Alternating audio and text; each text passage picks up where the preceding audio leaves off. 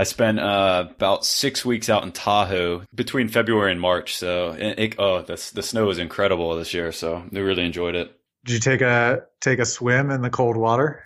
I did not. Oh man, it's refreshing. Yeah. Yeah, I did it in like April or May or something. I was there for a bachelor party years ago and just took a big dive in. Feels good.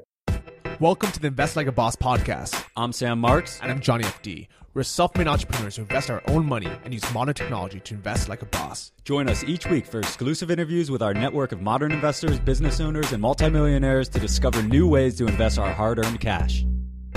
Hey guys, it's Johnny, and welcome to episode 58 of the Invest Like a Boss podcast. I'm here with Sam Marks. Hey guys, hey Johnny. This week we're going to have on Jeff Schneider to talk about Royalty Exchange. It's royaltyexchange.com, where you can acquire music royalties for some of your favorite artists. So super cool, non-correlated, and new alternative asset class. Yeah, I think one of my favorite things about doing this podcast is it really opens our minds to other things to invest in. Everyone always talks about stocks and the different types of stock investing, whether it's mutual funds or ETFs, but it's all stocks and real estate. And the same thing with real estate. There's now all these different types of ways to invest in real estate, which I personally love, but I never thought in a million years I can own a royalty to music. And if you guys don't know what that is, basically music royalty is you own the rights to a song. So if they play it on a TV show or in a movie, you get money every time they play it.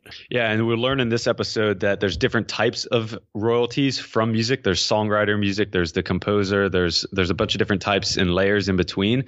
But dude, Johnny, imagine if I came up to you tomorrow and said, hey, I'm going to sell you Jay-Z's royalties to some of his songs, and you can make money on his songs for the rest of your life. And there's just there's so much cool opportunity. And another cool thing that you guys are going to find out about this is another asset class that you do not have to be accredited. So it's going to appeal to a lot of people. Some of the previous artists that you could buy through Royalty Exchange were Jay-Z, Britney Spears for the rockers out there. There's Korn for the country people. There's Casey Musgrave. So some of the top people in the categories, and it's easy for anyone just basically to go on and acquire those royalties. Yeah, definitely. So I'm excited to kind of learn a bit more because honestly, if I just look at the site, it's a bit confusing. I could see it's a bid process, but then I scroll down, I see, some of them you get the copyright for, some of them you don't get the copyright for, some of them you get live performance rights, which, I thought just meant, when the artist goes and plays a concert. I'm thinking, these guys aren't playing concerts anymore. It's been like 10 or 20 years. And even if they are today, will they be next year? Yeah, definitely. So I think I am completely wrong about all these. So I'm really, really excited to have Jeff come on and actually explain the ins and outs of Royalty Exchange and buying royalties. Yeah, so let's hear it from Jeff. And guys, stay on until after the show. We're going to have our takeaways. Awesome. Enjoy the episode, guys. Welcome back to another episode of Invest Like a Boss. Today, I'm joined with Jeff Schneider, the president and CFO of Royalty Exchange. Jeff, thanks for joining us. Yeah, Sam, thanks for having me. This is going to be a lot of fun because this is a very interesting and new asset class. And I know Johnny and I have been looking forward to talking about this stuff for a while, really digging deep into royalties and how investors can access this new alternative asset class. And maybe just to kick it off, Jess, if you can give us kind of a quick background on you and what the founding story and how the platform came to be. Yeah, sure. So I'm actually a CPA by trade. And so royalties and balance sheets and all that kind of nerdy stuff has always been in my background. So as I started investing, I became interested in royalties as an asset class. And that's actually how I discovered Royalty Exchange. And so I found it was probably back in 2013 or 2014. Was really interested in what they were doing, and I was looking for ways to participate in royalties as the asset class. We liked the idea so much that towards the end of 2015, we ended up buying the business. Oh, wow. Okay, cool. I had no idea. Yeah, and I guess in my mind, the opportunity, it solves a problem for both sides of the market. And I'm a big believer that royalties is actually the largest asset class without an established market. If you think of almost any other market or asset that exists, there's a pretty clear and established market for it, except for royalties.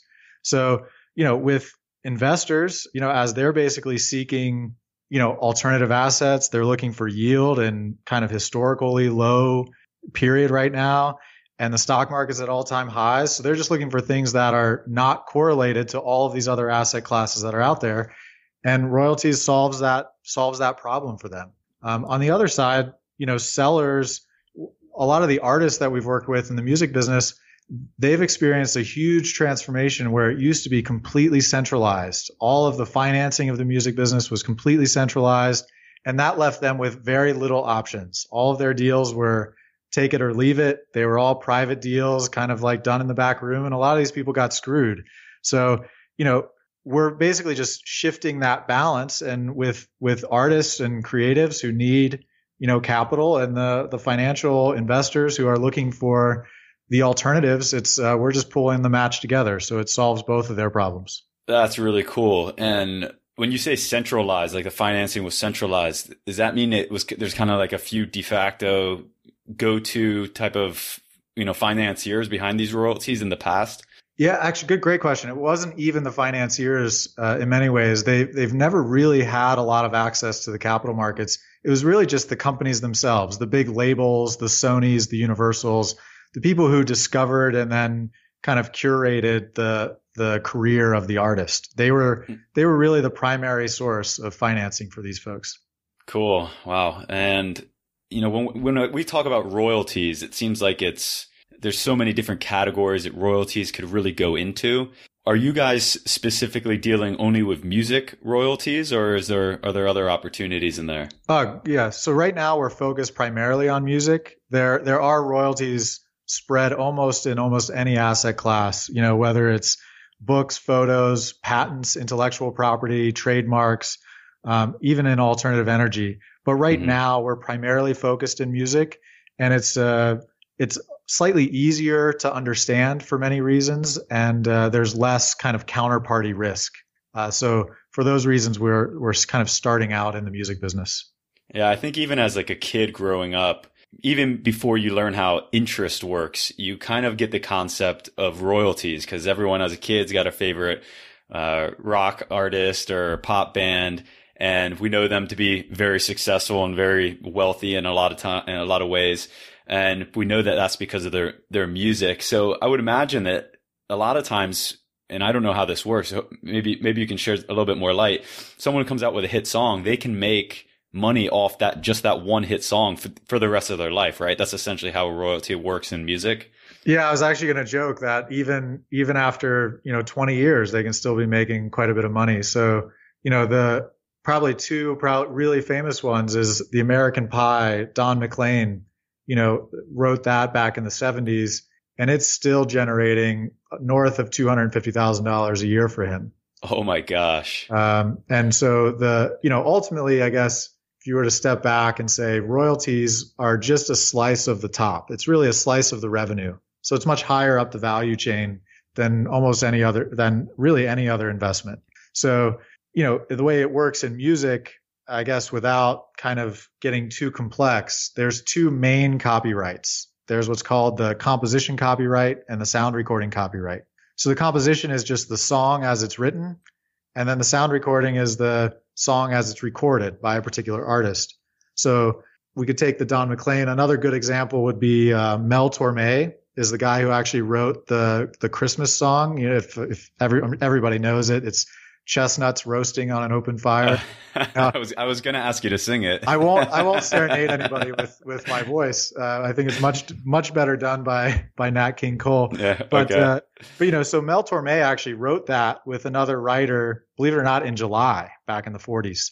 It wasn't even written during Christmas season, but it was originally recorded by Nat King Cole. So Mel Torme owns that composition copyright, and then when Nat King Cole recorded it, he owned the recording copyright. So there's two different sources of copyrights, and then almost no matter where it gets played, both of those sources generate income or generate royalties. Okay, so we're driving down the road, we turn on the radio is playing chestnuts roasting on an open fire. How does the radio station get the rights to play that song, and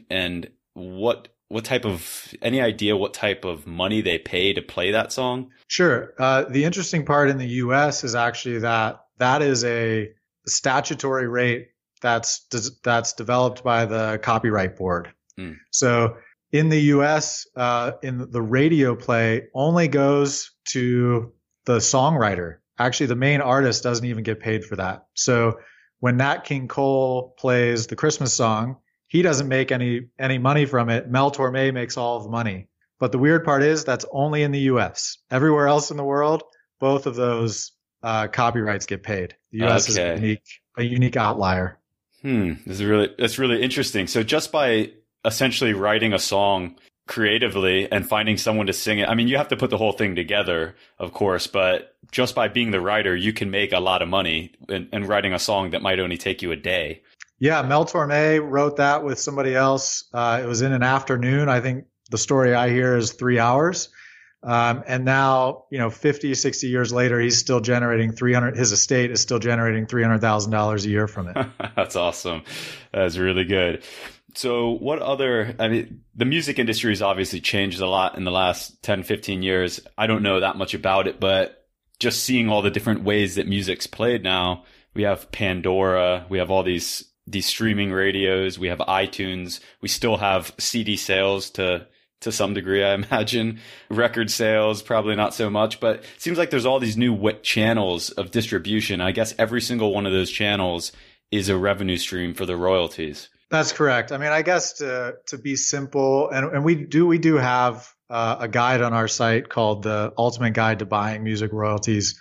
I would encourage, we explain a lot more of the nuances of it, but to be very simple, you kind of have like the sales, that's the CDs and everything. Then you have streaming, which is all of the internet streaming type stuff. You have radio, which that's the one, as we talked here in the US, it's only the songwriter gets paid. But then anytime you see music in in TV or movies, that's what's called a sync right. That's usually a one-time right that somebody pays for the music. And then anytime you hear music at a bar or at a concert, all of that all has to get paid. All of that goes into these larger collection groups that then pay them to the owners of those copyrights. So it's a pretty big, well-organized process. I mean, I've never thought too deeply about this stuff, but it seems like royalties as an asset class for music seem very robust for whoever's holding that royalty. Yeah, and that's actually one of the reasons we, as we mentioned earlier, that we're focused in music right now. And it's primarily because title is easier to understand, and when it's transferred, it's an irrevocable transfer. It's basically owned by the buyer from the platform. But then also that counterparty idea, nobody new to the music business, even myself, being doing this for a few years, is really capable of going to every bar in the US and collecting, their ability to play music. So these agencies exist the same way that when you hop in an elevator and they have little certificates, you see like the inspection certificate, bars and public performance areas where you hear music, they all have the equivalent of that for music, where that just makes sure that they're paying into the larger fund. Wow, that's awesome. And I guess when you start talking about international rights and things of that nature, it starts getting really complicated. You need a very large overseeing authority to be able to monitor and keep at least most of it in check. Yeah, I mean, the good news is these are mostly quasi-government agencies. So, even international, the whole collection and enforcement is complex at their level, but for the investor, it's pretty, that it's handled. So that's awesome. That's part of the reason we like it. Very cool. I'm very curious to know what royalties look like in terms of, all right, let me back up. Maybe the better way to think of it is, so you come out with a song today, your ability to go global is probably tenfold what it was 10 years ago, just because of all these different new channels that are, you can publish a song and it can be listened to around the world in, split second essentially. So in that way, you have access to a lot more customers quicker. So I would think that would mean that royalties, or the amount of money that a musician or the right holder of a royalty could make, would be a lot more than it was 10 years ago. But maybe there's more middlemen in the pie now. But I'm wondering if you have any type of stats of kind of royalty growth over the last couple of decades. Sure. So I guess there's probably two pieces of that. The first is that the music industry was extremely disrupted by the digitalization of music, and it took them a good 15 years to really sort it out and figure it out. So, royalty income dropped from kind of 1999 to 2015. And since 2015 has actually started growing. And that's just because the growth of streaming is now more than making up for any drop in CD sales. Spotify, they grew from 40 million paid subscribers to 50 million paid subscribers in 4.5 months. Wow. I mean, that's a big change. And their growth rate is unbelievable. So I think the music business itself has now finally embraced, the digitization, and they've embraced kind of this broader decentralized network where it used to not be that way. So I think as a result of that, now that the industry is finally growing, what we're seeing is that artists can now control their own destiny in ways that they couldn't a decade ago.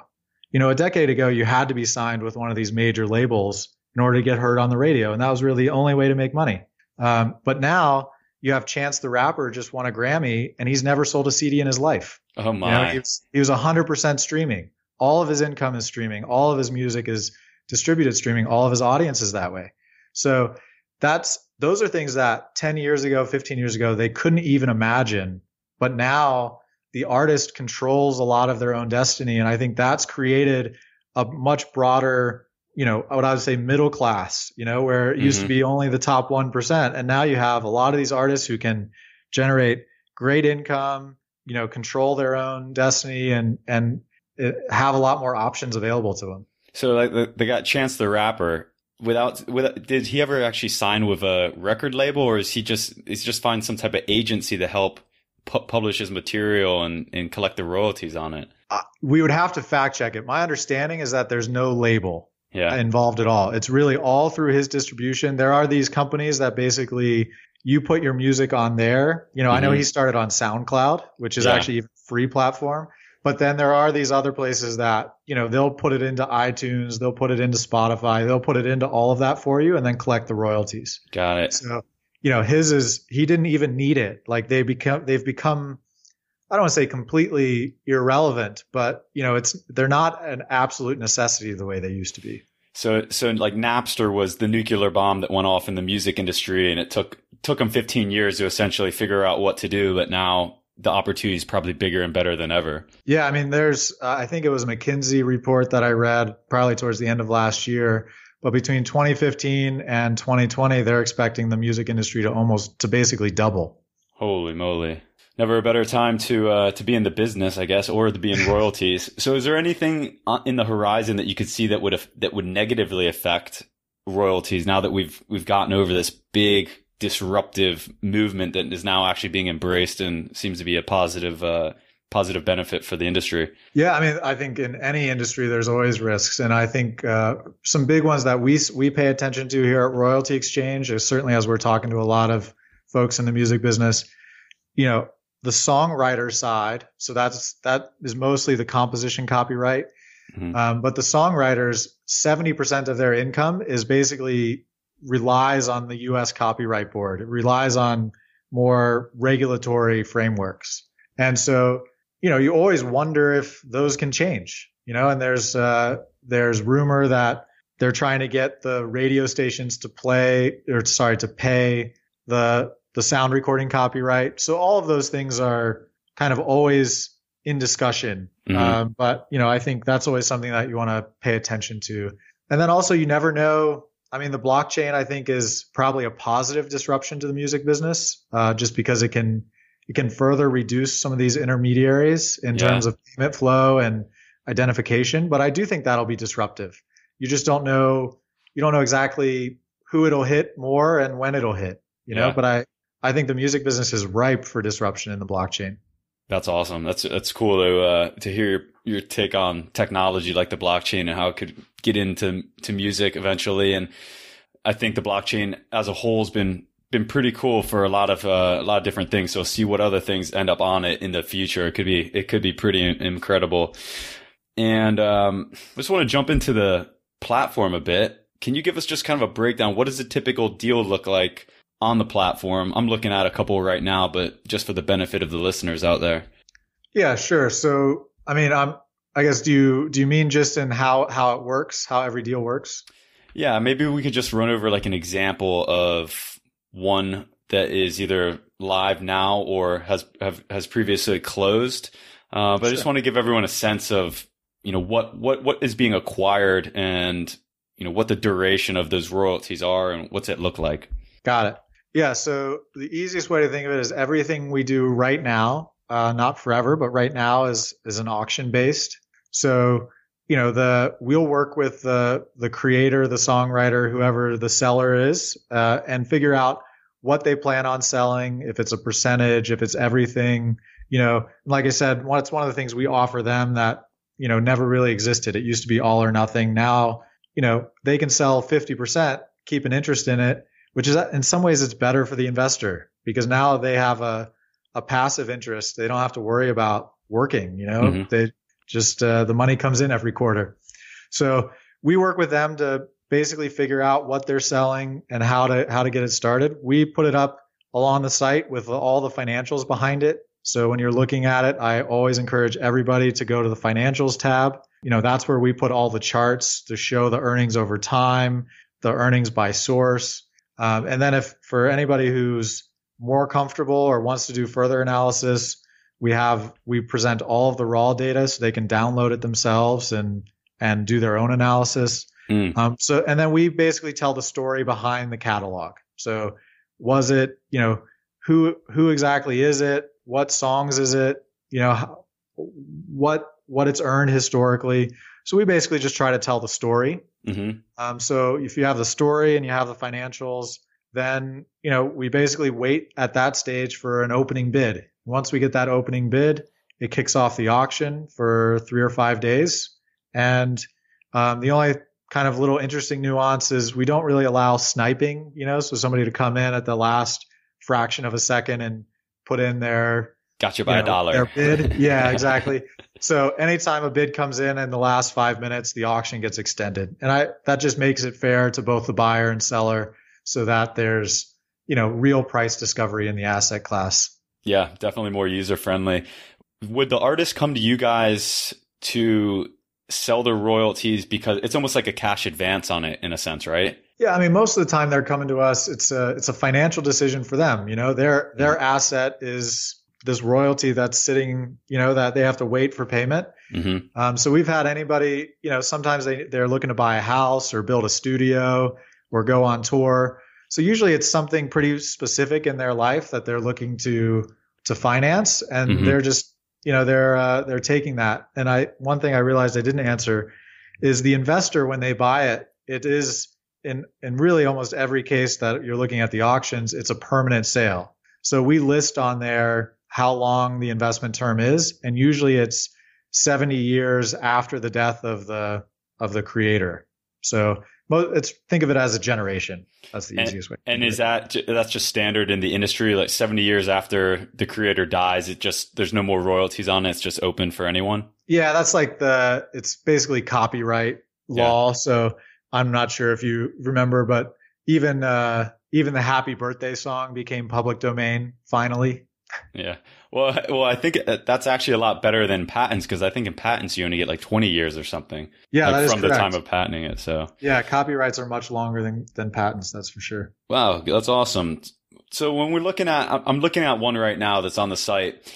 I think people would really need to dive into the financials a lot to make an educated bid, but just for conversation's sake, so I'm looking at one with the last 12 months royalties were $1,269. So just off that number, you can't really make an educated or smart bid, right? Because that 12 months royalties could be the first 12 months since it's published, or it could be 20 years after it is published. And you would just need to kind of have a better understanding of what the projected royalties will be for the future, correct? Yeah, I mean, that's a great insight. And I think we've seen the easiest way to think about the price that these things go at, or the valuation, is a multiple on the previous 12 months. So we make that number readily available.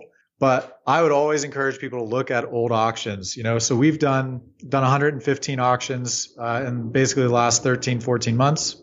And we've seen multiples as low as like really less than 2 times the previous year earnings. Wow. And as high as 12 times. Also, wow. So, and the biggest difference is exactly as you talked about. It's, where does that song fall in its life cycle? Is it brand new, more speculative, which in that case, sometimes it goes for a lower multiple? Or is it, like our Barry White, we had a Barry White song that went for, I think it was 11 and a half times. And that's because the song was written 25 years ago, 30 years ago, even, I think. And, it was the earnings. We were able to present, 5 years of earnings, and it was a very smooth earning cycle. It wasn't really dropping. It wasn't really increasing, but it was predictable. So the investor's willing to pay more of a premium for that than something that feels riskier. Do you see over time that royalties of a song ever go up annually in terms of creating better returns or more cash, or do they almost always kind of go down a little bit over time? I love that. That's a great question. It's 5 years ago, they always went down. Now we're actually seeing situations because of the growth in streaming where catalogs are actually going up.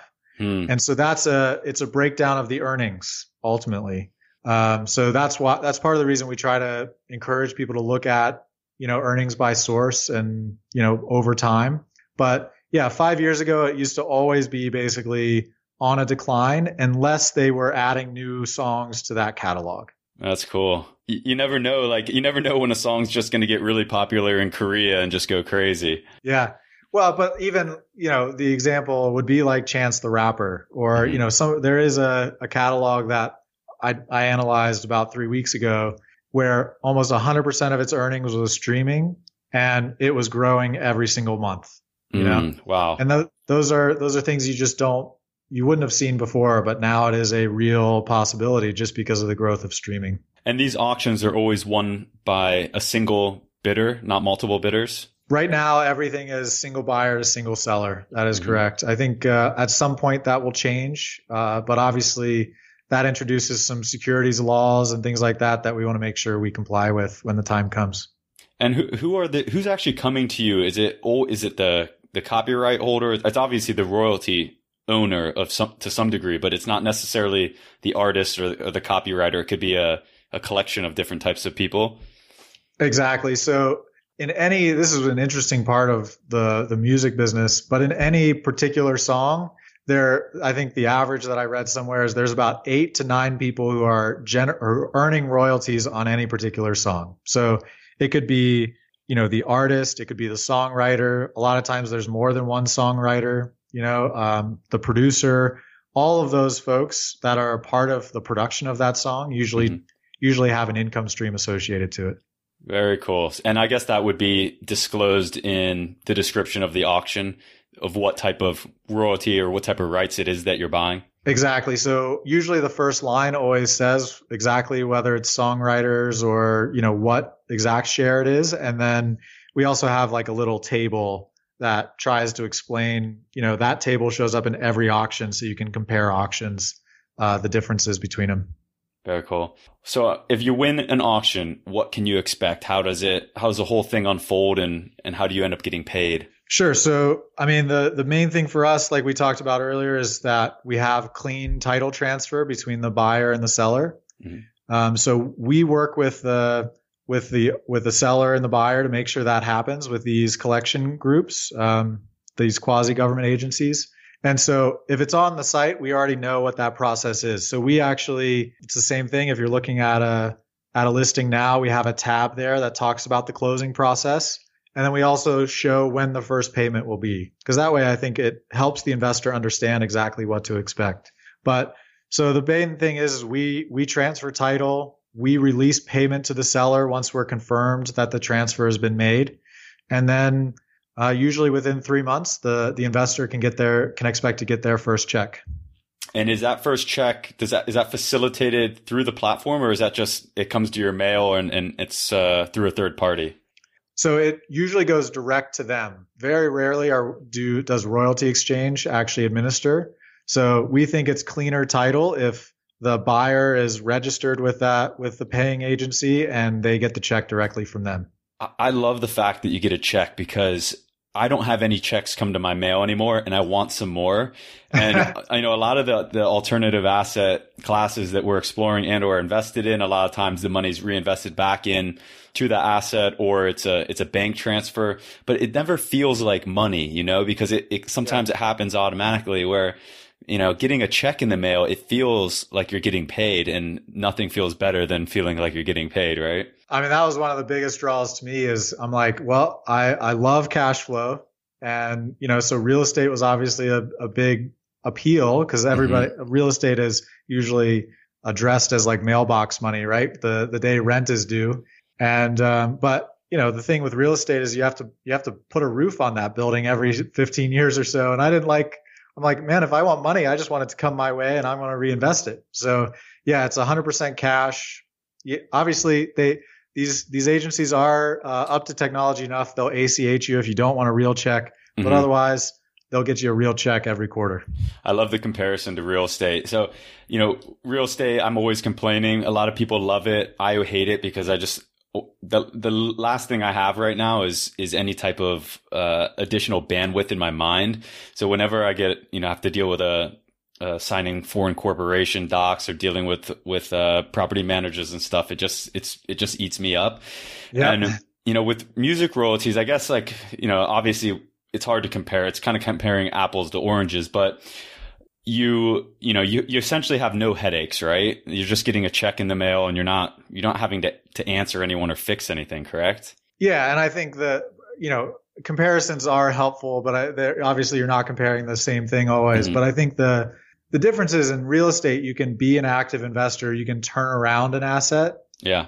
And so if you buy at the wrong price, you may be able to kind of turn it around with royalties and, music royalties in particular. It is almost all of them are very passive investments. Mm-hmm. So, it's a focus on buying at the right price and being disciplined on the buy price. And then you don't have to think about it from then on out. Right. So these are really like buy and hold strategies. This is not something that is a super liquid asset that you can turn around and flip easily and or try to gain appreciation. It's something you're buying really for the yield and return. Yeah. Most people are buying for cash flow. I mean, so far, I think generally as a mission that we have with Royalty Exchanges, as we bring liquidity to the asset class of royalties, including music, generally you will see appreciation to an asset class as liquidity is offered. Mm-hmm. But I think we're very early on in that stage. To date, we've had one person resell at a profit, but that he wasn't doing it to flip it. He was doing it. He had a different need in his life and he just wanted to sell. So, but yeah, I think we will see appreciation of the asset class over time with liquidity, but I think our buyers aren't betting on that. They're not planning on it. Awesome stuff. Let me think. There's another question I wanted. Okay. So we talked about multiples earlier. You said sometimes they're 2 times last 12 months revenues or royalties. And sometimes they've been as high as 12 times. Do you have any idea what that translates? You're a CPA, so I thought I might ask, or have a CPA background. Do you have any idea what that translates in terms of annual return? So let's say you paid $100,000 for the royalties. Could you expect to get, a 5% or 10% or 15% return on these types of auctions? Yeah. I mean, if you look at the asset class historically, it's usually 14 to 16%. Now that's a very broad statement. Mm-hmm. So, something that is trading at something that the buyer paid a 12 times multiple, assuming that stays flat, they're basically at an 8% return. Mm-hmm. So, now somebody who paid a 2 times multiple, it would be easy for me to sit here and say, well, they're generating 50% per year. But, realistically, they did that because there's more risk. There's a chance that it'll drop in earnings. And so, their return basically depends on how it performs in the future. Gotcha. And it doesn't matter how much you're getting paid whether it's a lot or a little? Does it always seem like you're getting paid out quarterly? It does depend. I would say 90% of our auctions are quarterly. Every now and then there's a monthly one. And then there's also some that end up paying just twice a year. But almost everything we do ends up being quarterly. That's really cool.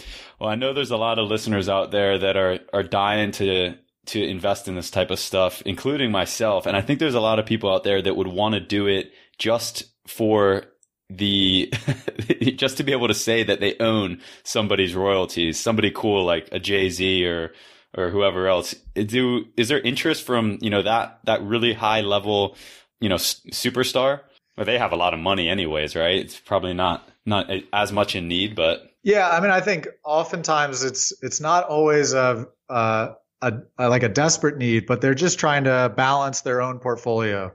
So we haven't done anything with Jay-Z in particular, but in terms of, there are a cast of characters behind, Kanye West or Chris Brown. So we have done quite a few in that genre.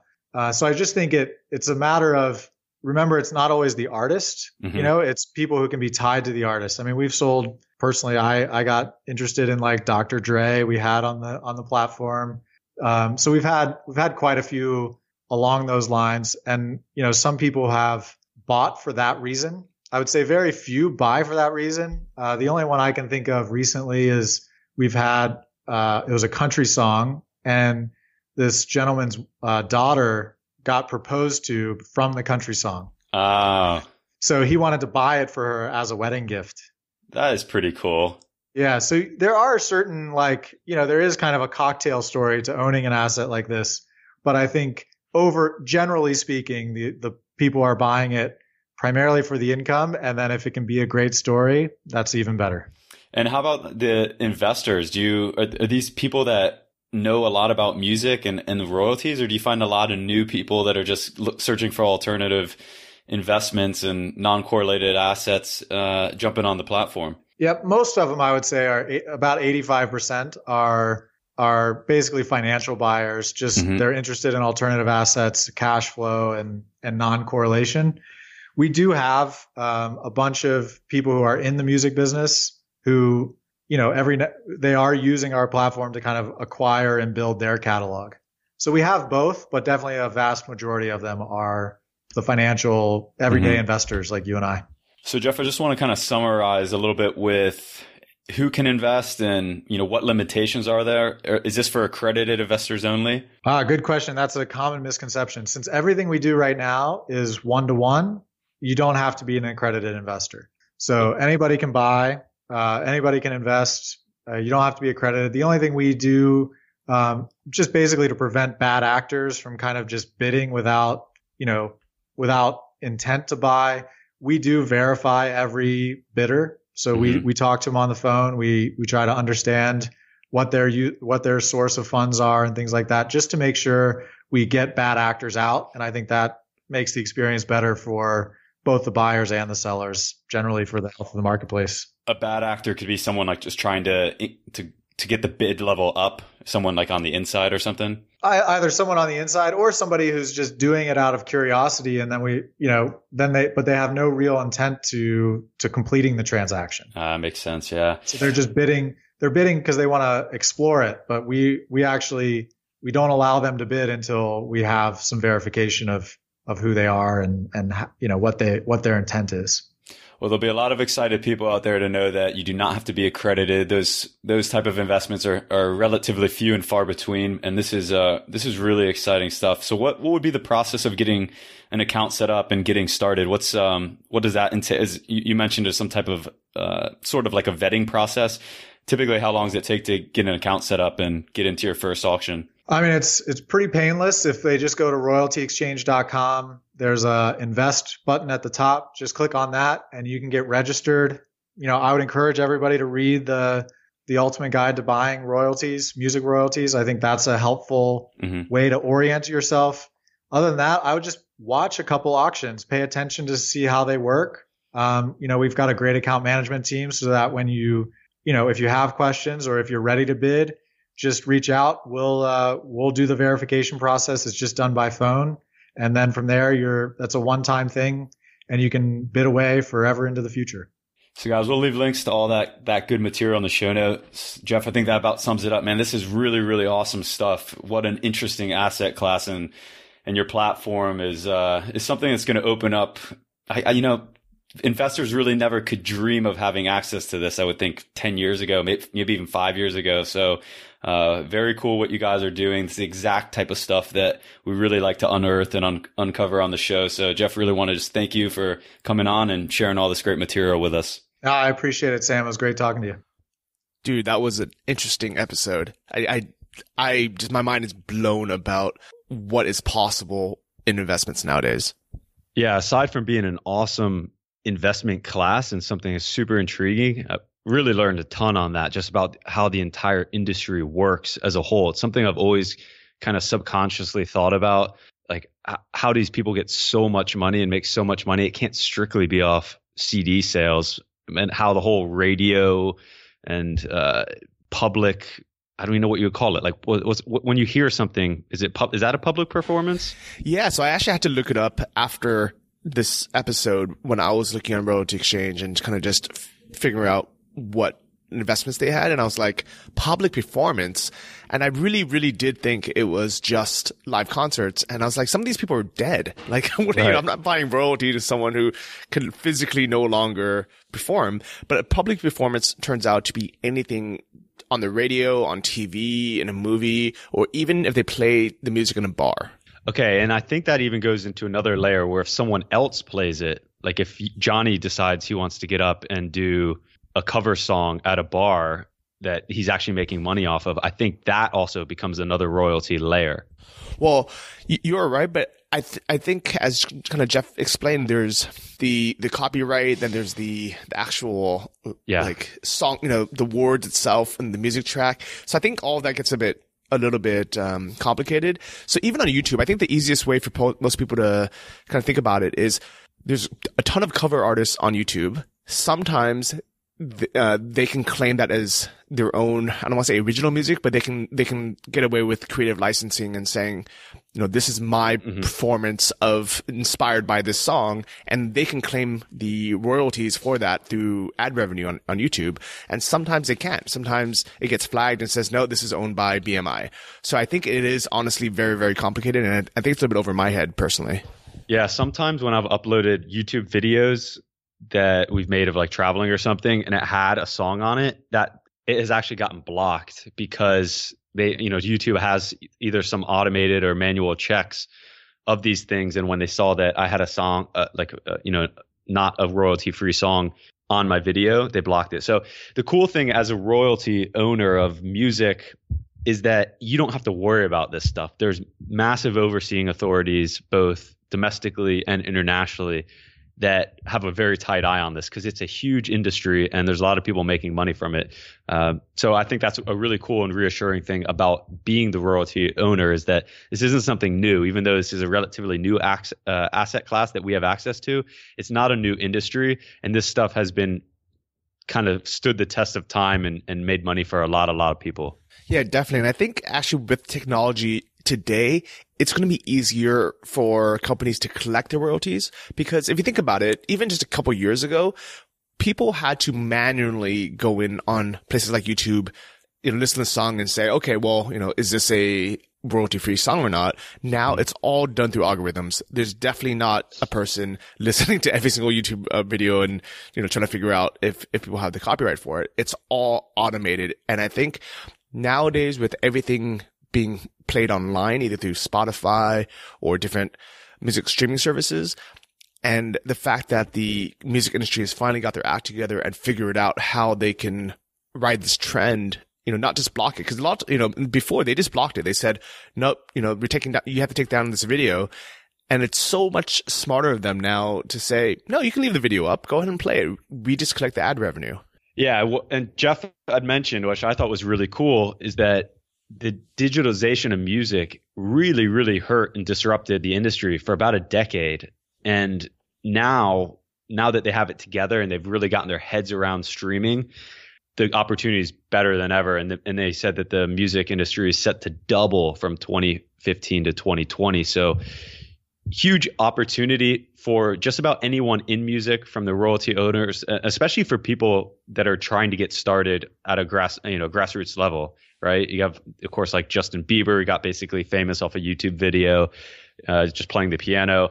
And I think that's really cool. So it's now anybody that basically has a computer and a microphone and maybe a musical instrument or just a really good voice can be discovered without having it to be discovered by one of the huge record labels or even getting onto American Idol or something like that. So it's a great opportunity for everyone. And thanks to the internet and technology and the digitalization of music. Yeah, I think one thing that we didn't really mention on this interview is that flip side that you just mentioned, where anybody listening to this podcast, even if you guys don't want to invest in other people's music, things like royalty exchange make it much easier for you as an artist to get paid for your work, to be able to flip your royalty contracts and say, well, instead of me getting, a couple $100 for the next 30 years, let me flip it now for a couple $1,000s and use that money to produce more songs. Mm-hmm. So I think technology really is a win-win for both sides, both the artist side as well as,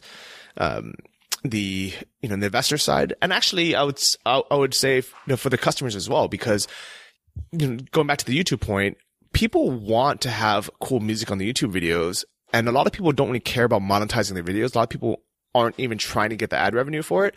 So, but they want to use a cool song or cool beat. Now they can do that and just credit, the proper royalty owner and say, I want to make this cool video so my fans will like it or my friends will like it. I don't care about the money. The money, you can send it directly to Sam Marks, who owns that right. Yeah.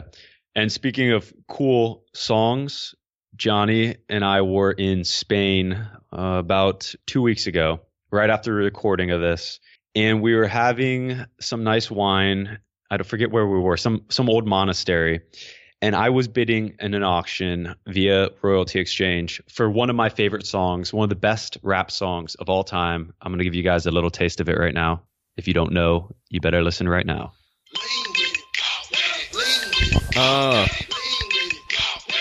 Rock with it.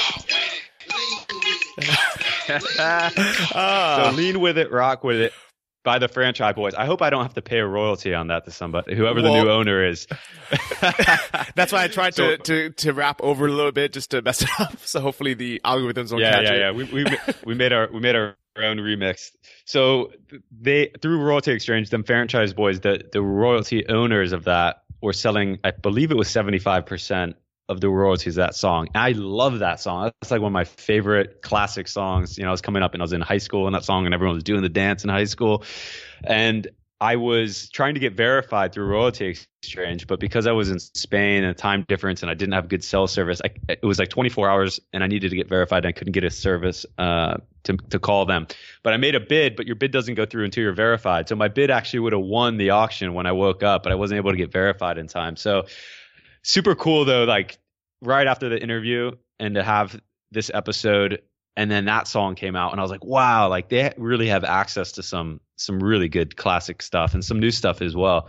So I would encourage everyone, just like with all these new asset classes that we're discovering, as I always say, get on the mailing list if nothing else, because just in the last couple of weeks, Johnny, I've learned so much by seeing some of the deal flow that they're getting through and the different types of categories of royalties that are coming through. You'll learn a lot. It's really interesting. And it's a good way to learn about the asset class. Yeah, definitely. I mean, even if you just log on to royaltyexchange.com and just look at the auctions and look at the past and previous ones, what people are buying it for, what's included, you can look at the financials. I think it's just a good learning experience.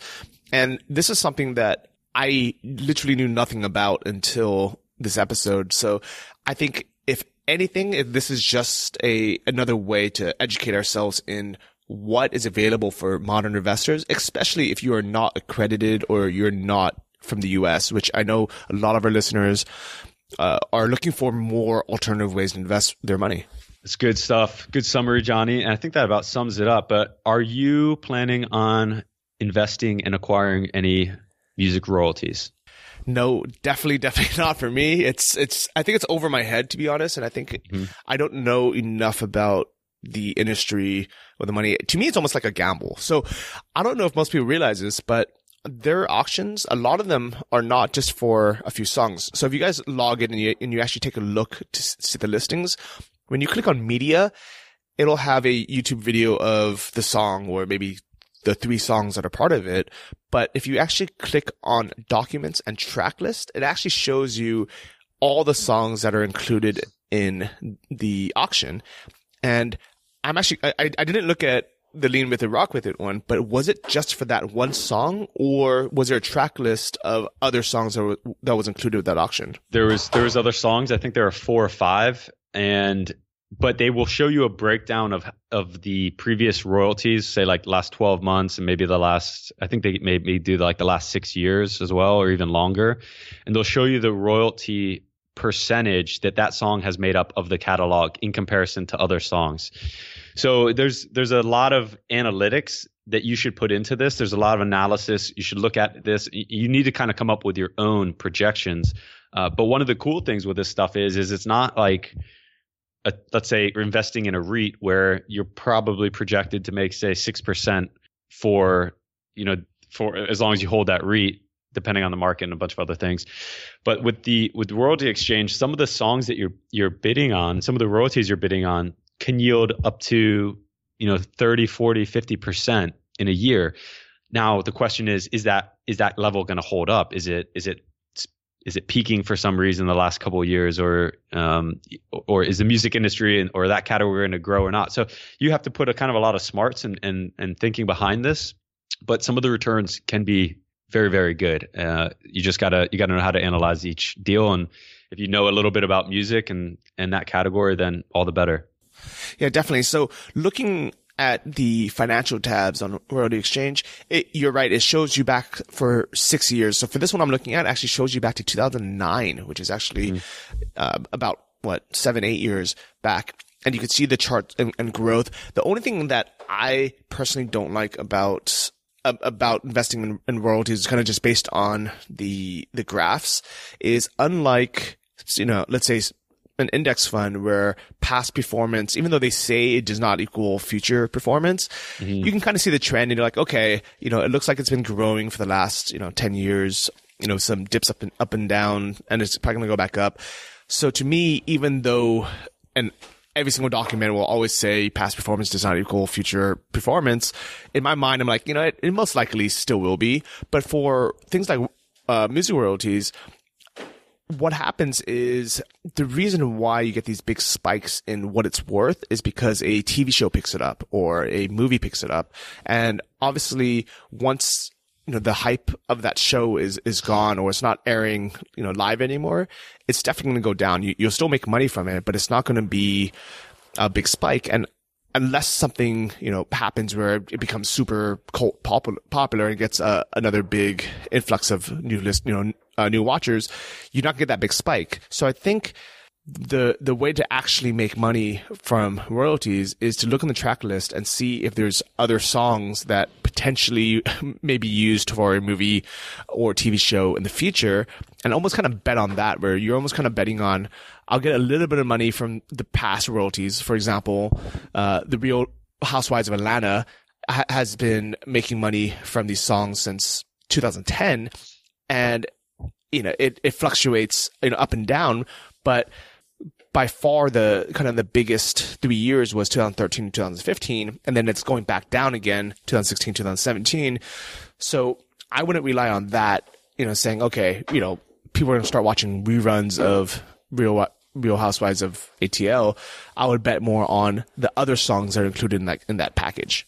Yeah, I think that's generally correct. There are, if you're acquiring something that's truly a classic, I saw just last week they had on a Sesame Street song catalog, and if you think of like Lean With It, Rock With It, when I was looking at theirs, they actually had a recent increase over the last 2 years compared to the previous 8.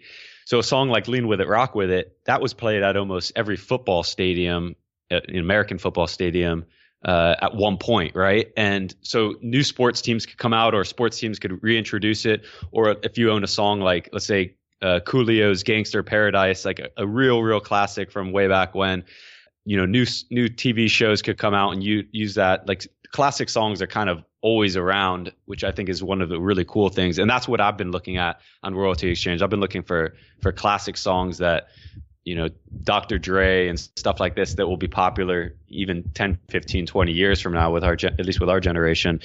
But with anything, you have to analyze it. And there's, you'll come up with a way to kind of figure out your own projections. But if anyone's done this before and has a lot of experience in this, please let us know, because I think it's a super, super interesting asset class and something that, Johnny, I know you and I would love to continue to learn more and more about. Yeah, definitely. I would say you're absolutely right about that. And I would encourage anyone just to get on the mailing list and just see if these classics come on, because to me, I think that's the kind of the most surefire way to have a sustainable income from royalty exchange, or just royalties in general. And I think the other way is to, I don't want to say gamble, but kind of just buy these big packages, thinking, okay, maybe one of these is a hit.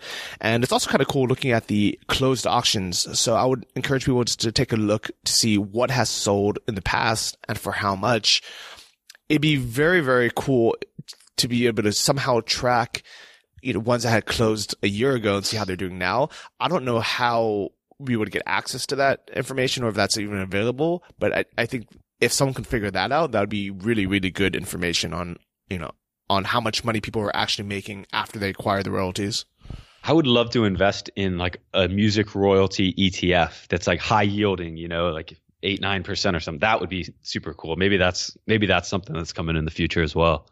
Yeah. Well, I guess we'll definitely see, but I'm excited to, just explore and see all these different access classes.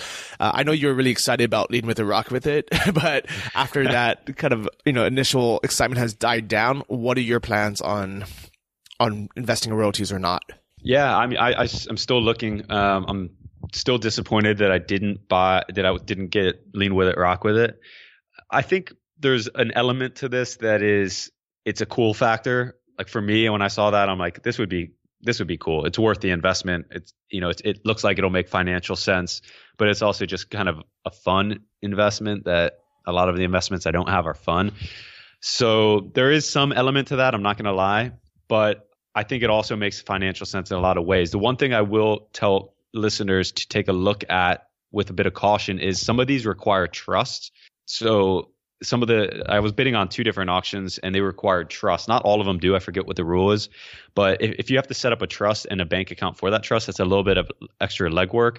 So I would just go, it's okay. But I would just say, for me, I would need to make the investment worth the time. So for instance, I wouldn't do that and set up a trust in a bank account if it's only going to make $1,500 a year. If it's going to make $10,000 or $15,000, then it's a little bit easier to justify the paperwork.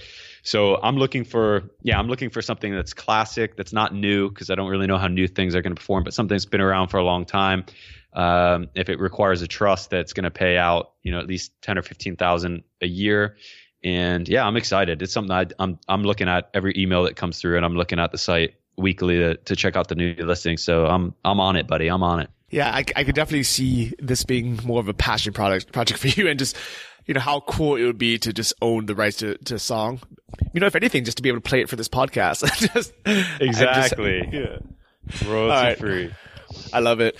So I want to give a big thank you to everyone who's been leaving these amazing 5-star reviews of the podcast on iTunes. You guys are the reason why we're able to continue doing the show, bring on these cool guests and bring you all these alternative asset classes. This week, I want to say thank you to John Eternal. He said, real actionable advice, 5 stars. I've been listening since episode 1, incorporating the advice that applied or excited me. Happy to say my wealth has been improved as I have shifted my mindset. Keep up the great content. Hope to catch you guys in person somewhere in the world. Big thanks, John. Where are you actually still? Are you still walking around Ireland? I'm walking around Ireland. I have had hay fever since you left, so going on about 9 days. I sound a little nasally. That's the reason why. But you know what? If it wasn't for the charity, I would have left a long time ago. Like it's the Midlands has been really, really difficult. It's been walking on like roads with like big trucks, no shoulders. It's been raining every single day. The pollen has been absolutely ridiculously unbearable. But it's a good thing for the charity. and I'm happy to see it through to completion and get these playgrounds built. But other than that, walking across country fantasy is probably going to be finished after this one.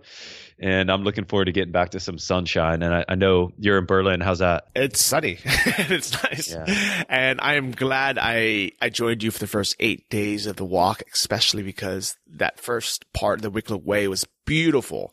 Yeah. And I'm very happy that I left when I did, but good on you for supporting the cause. If you guys want to check out the campaign or donate to it, we'll have a link to it in the show notes. And actually, one of our Boss Lounge members said he wants to anonymously donate for every single person who supports the show by leaving a review on iTunes. He said that he's going to donate, I think he said $10 per review that goes on iTunes, and he's going to donate that under your name or anonymously. I don't know, but just you'll get credit for it. We'll at least give you a shout out to the charity. So even if you don't have money to donate to the campaign and you want to make a difference, help build playgrounds for kids in Cambodia, and all you have to do is take 5 minutes, go on the iTunes app on your computer or wherever you listen to podcasts, leave a review, and maybe mention the charity, and we'll make sure you get your credit for that. Yeah. Thank you guys for those reviews, and thank you to the anonymous Boss Lounge guy for his generosity in supporting the effort and the podcast. Yeah, very cool. And if you guys haven't joined the Boss Lounge yet, just go to investlikeaboss.com, click on bonus, and you will get instructions on how to join our private members group there for free. And we'll see all of you guys next week. Bye-bye. Thanks for listening to the Invest Like a Boss podcast. Join our mailing list at investlikeaboss.com to get exclusive access to our insider investment folios and our private members forum. If you enjoyed this episode, please subscribe on iTunes or your favorite podcast app. Tell your friends and leave us a review in the iTunes store. It helps more than you know. See you guys next week.